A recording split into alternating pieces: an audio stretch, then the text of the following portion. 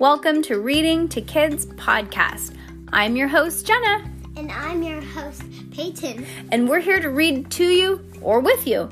We know that sometimes moms and dads don't always have the time or the motivation to read to their kids each night, and we know how important it is. So, on those nights that you're not in the mood, we're going to do it for you. Can't wait to read with you. Good job, Peyton. High five.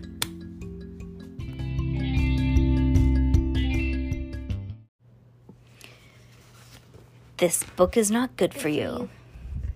This book is not good for you. Secret Series by Pseudonymous Bosch. And book 3. And it is chapter 34, Chocolate Snowballs. Page? 335. Oh, you're getting good at remembering. Chapter 34, Chocolate Snowballs. I already said. I know, but I still do it too. No, I mean, this just felt wrong. Oh, okay. I'm sorry. Don't hit me anymore. She only hits me because she loves me. Okay. I don't have a hoop. I know. It looked like the entire cacao plantation had been deserted. The monkeys had abandoned the trees. The slave children were nowhere to be seen. Even the golden pails were gone. Cass and Simone ran into the warehouse, but it too was empty of life. The alarm echoed eerily. The pavilion? Cass had asked. Someone shook her head. Kids are not allowed there, unless... She didn't finish her sentence. It was hard to imagine all the orphans being fed to Hugo's chocolate and mass, or worse, turned into mini chocolate busts. Chaos greeted them as they neared the once placid building. They watched from the edge of the rainforest as 5 white uniformed guards attempted to herd the gray-cloaked children, all still carrying their golden pails in 5 different directions. Shouldn't we take them back to the warehouse? No, that's where the police will look first. Our orders are to hide them in the pavilion. Couldn't they have at least left the buckets? Not a trace, said Dr. L. Finally, the guards managed to lead the children up the steps of the pavilion, still in their own slave tunics, Cass and Simone easily hidden in the crush. The Quizzical circled above as they disappeared inside. The crowd of children filled the central room in a loud din in a complete contrast of the hush of Cass and her friends had experienced when they first entered the building. Cass surveyed her surroundings, weighing options. After a moment, her eyes aligned on one of the golden pails. She whispered something to Simone, who looked confused for a moment, then grinned in recognition. Pass it on. Simone nodded and whispered into the ear of the child closest to her. It was Alexander, the small boy whose skeleton sister had nearly pulled off. His eyes widened. Then he broke into a smile, a rusty smile that hadn't been lit on his face for years. Cass was relieved to see his reaction. Apparently, being cast in chocolate hadn't done him any permanent hurt. Pass it on, said Simone. He loudly whispered in the ear of the kid next to him. Pass it on. Soon the whispers filled the ear. Pass it on, pass it on, pass it on. The guards looked around suspiciously. What's going on here? Okay, line up against the wall, all of you, tallest to shortest. No, shortest to tallest. No, boys on the left, girls on the right. Fine, just get them to settle down. The guards debated amongst themselves. Alexander reached to his pail and dug out a fistful of monkey dung. With a look of intense concentration, he drew his hand back over his shoulder and flung it, splat, onto the forehead of an unsuspecting guard.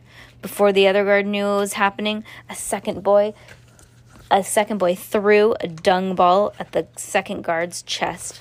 Splat. It landed right on his chest. That's what it says. Chocolate snowballs really means like monkey crap. Mom. Crap's not a bad word.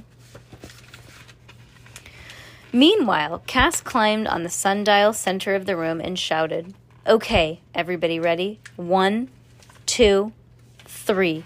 Now! All at once, the kids in the room reached into their pails and, cheering, started throwing fistfuls at the guards. It was like a hailstorm of chocolate-colored snowballs.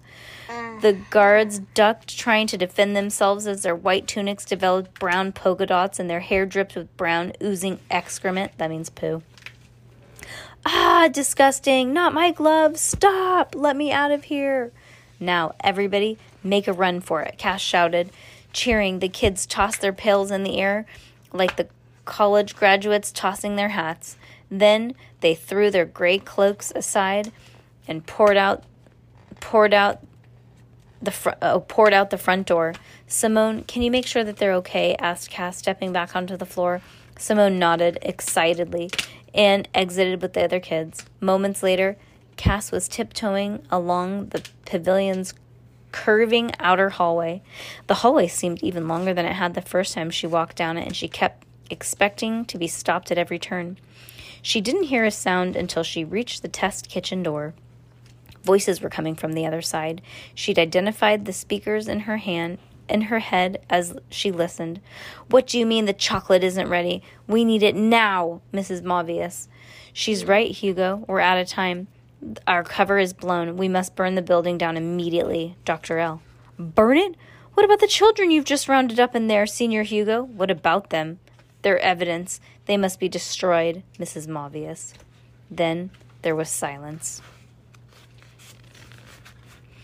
Do whatever you have to do, but not my chocolate. I've spent years developing this chocolate, and I won't leave it now. Not now, Senior Hugo. You have 10 minutes, then we burn. You, or with you or without you, Mrs. Mavius. The door swung open, and Cass flattened herself against the wall, partially hidden by a potted palm, and Dr. L. and Miss Mavius strode past her without as much of a glance in her direction. Bracing herself, she walked into the test kitchen. Cassandra, I was hoping to see. Just who I was hoping to see. Give it to me, said Cass. She stood in the center of the room by the stove and held out her hand. In the test kitchen, she noticed was all stainless steel and nearly identical to the kitchen of Senior Hugo taught in. He must have had the room built especially. The chef removed his dark glasses and stared at her with one good eye. She tried her best to hold his gaze. Give you what? You know what, the tuning fork. Oh, I thought you meant perhaps chocolate. I have made another piece for you. I think you will find it even stronger than the last. It will, so strong it will tell you the secret. The secret. You told them it wasn't ready. I heard you. That's because I knew you'd try to kill me once they had the chocolate. Now take it. I know if it works. If it does, I will become a wealthy beyond measure. I'm not hungry right now, thanks. Take it. Cass hesitated and then took the chocolate from him. Eat. Maybe later. She reached around and dropped the chocolate into her backpack. Perhaps Pietro will want to have it analyzed, she thought. Where's the tuning fork? I want it back now. Senior Hugo laughed. What makes you think I'll ever give it back to you? You act as though you're a great chief, an artist, but you don't really care about food or chocolate. You care about the secret. You're no better than Miss Mavius and Dr. L. You're a hypocrite and a liar. If I were you, I would think twice about crossing me. He gestured casually to the row of knives clinging to the long magnet behind him. Cass shuddered, remembering his classroom knife demonstration. Unconsciously, she backed up against the opposite wall, crushing her backpack. I thought you said a real chef only needs one knife, she said bravely. That looks like a lot of knives. Touché, but I was only talking about a cooking knife. These are throwing knives.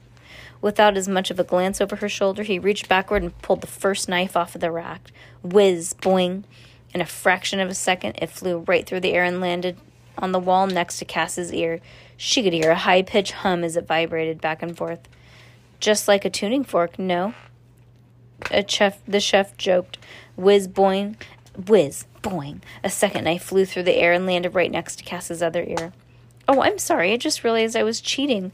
I had my eye open. Let me try again. Blind. Whiz, boing, whiz, boing, whiz, boing.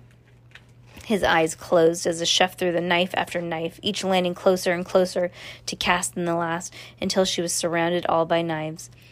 Hugo opened his eyes and grinned. We should do a carnival act. You could be my assistant. He looked at the jeans and the sweatshirt-wearing girl up and down. Of course, you'd have to wear something a little bit more feminine. Perhaps sequins? Cass gritted her teeth. Never. Yo-Yoji leapt into the room, sword stick thrust forehead. On the head was a gleaming stock pot, his samurai helmet. His free hand was the lid of a pot, his samurai shield.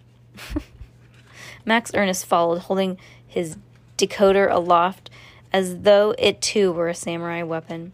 "Engage the chef," the decoder translated. Yo-Yoji looked perplexed. "You want me to marry the chef?" Max Ernest shook his head. "No, a fight. Fight the chef." Yo-Yoji nodded relieved, then bowed to Hugo, never taking his eye off of his opponent. Yo-Yoji raised his sword, stick in the air. "Bado Jutsu, my sword is drawn." Hugo shook his head, incredulous. "What the heck are you doing?" Yo-Yoji shrugged. Alongside, a long ladle was resting on the counter next to Yo-Yoji. He picked it up and crossed his sword with his neck, apparently thinking the ladle was another sword. Naituru, the two-sword method. As Max Ernest translated, Yo-Yoji waited expectantly for Hugo to pick up his sword. "That's all right. I'll just use one," said Hugo, pulling the longest knife out of the wall behind Cass. Yo-Yoji growled in his honor, offended. "Then I shall use none." Tossing his weapons aside, Yo-Yoji jumped in the air and karate kicked the surprised Hugo in the stomach. "Ah!" He staggered backwards. On the counter, there was a large, open can of what looked like melted chocolate. Cass grabbed the can and threw it at Hugo. The chocolate dripped down his face, covering his one good eye. "Now, there, let's see how you really are good at being blind. How dare you!" exclaimed the outraged chef, stumbling around the room. He dropped his knife and held it to his eye with his hand. Max Ernest gasped in horror at the sight. "Don't worry, it's hot. It's not hot," said Cass. "Just chocolate syrup." Max Ernest nodded. "You know that's definitely what they use for blood on all black and white movies." Cass gestured at Yo-Yoji. Tell him to hold Hugo for us." Grunting his assent, Yo-Yoji grabbed the struggling chef from behind. He picked up the soup ladle and held it to Hugo's neck. "Now, where's the tuning fork?" asked Cass. "And why should I tell you?" Hugo spat out. "Because you haven't a sword pointed at your neck." She figured he wouldn't know it was a ladle. "You wouldn't dare." Yo-Yoji made a hissing sound, and suddenly the mamba emerged out of his collar. It seemed that the snake had been hidden under his shirt all along. Hissing in response, the snake traveled from Yo-Yoji's shoulder to Senior Hugo's. The chef's chocolate-covered eye blinked in fear. Afraid to move a muscle, he stood stiff while the snake wrapped around his neck several times. Then lazily licked chocolate syrup off of his cheek. Now will you tell us where it is?" asked Cass. "It's right here," Hugo said through his teeth. "Oh, there it is," said Max Ernest. At the end of the fork's handle was just visible, sticking out of his chef's apron. He pulled it out. Cass sighed with relief. "Great. Now tell Yo-Yoji to put Hugo in one of the cages and then come back." She said nothing. Yo-Yoji handing Yo-Yoji the keyring. "Good idea," said Max Ernest, typing rapidly. "And the snake?" He wrote for good measure. Awaiting the return of her daughter, Mel paced up and down the front of the old animal cages as fretfully as if she were trapped inside. Suddenly, a bearded face appeared over the top of the stone wall that surrounded the zoo. The face followed by a navy blue uniform. "Is that a policeman?" Mel wondered. "I don't think I've ever been so happy to see a cop." One after another, dozen of men and women in police uniforms climbed over the wall. Actually, they didn't climb. Some somersaulted, some catapulted, some even made a human ladder. Had Cass's mother been in a less agitated state of mind, she might have not noticed that they were all oddly acrobatics, not to mention odd-looking group of policemen. It's Owen and the guys. Yeah. It's like all the carnival people. But still not the police. No, they just have police uniforms on. Preoccupied with her predicament, I know, but I said, but it's still not the police. Yeah, that's true. They need the police. Nope, they don't. From the cages and waved frantically to the bearded police officer leading the charge. It's Owen. "Officer, over here, you must help me, sir." "You mean help me, ma'am," said the officer. "Oh, it's the bearded lady," she said calmly. "Oh, I'm so sorry, officer, ma'am." She said, Cass's mother, blushing with embarrassment. You can call me Myrtle. Now what seems to be the problem? Cass's mother tried to explain what was happening. Officer Myrtle, as you have probably guessed, was none other than the circus's bearded lady, was joined by the tall, skinny cop, a short, squat one, Officer Mickey and Maury, respectively. Yep, they were none other than the clowns. We heard reports about some troublemaking kids breaking into the zoo after hours, said Mickey. Now cleaned up, or partially cleaned up, as they were still in some red and white smudges around their mouth. Did you know anything about that? We think they may have escaped from juvie, said Maury. A bunch of low-down, no-good nicks. Cass's mother drew her... What's a Novi? Yeah. A juvie. It's like kid jail. Cass's mother drew herself up. How dare you speak of my daughter and her friends that way? They're very good kids, all three of them. They came to rescue me, and you must help us all get out of here right now. Have you seen the two... Have I seen you two somewhere before? Remember, because she dropped her off at clown school, and they're the clowns. Why, you've been in trouble with the law, asked Maury. You didn't just break out of these cells by any chance. You sure look like a nice lady, said Mickey, but you know what they say about appearances. The clowns shook their heads solemnly, as if they'd seen too many nice-looking ladies that are terrible crooks. Those two, for instance, it certainly looks bad, but for all we know, there's some totally innocent explanation. Maury nodded into the distance where Yo-Yoji was visible, escorting Hugo. At Ladle Point, the snake still curled around the neck of the terrified chef. Ooh, everybody's getting in trouble.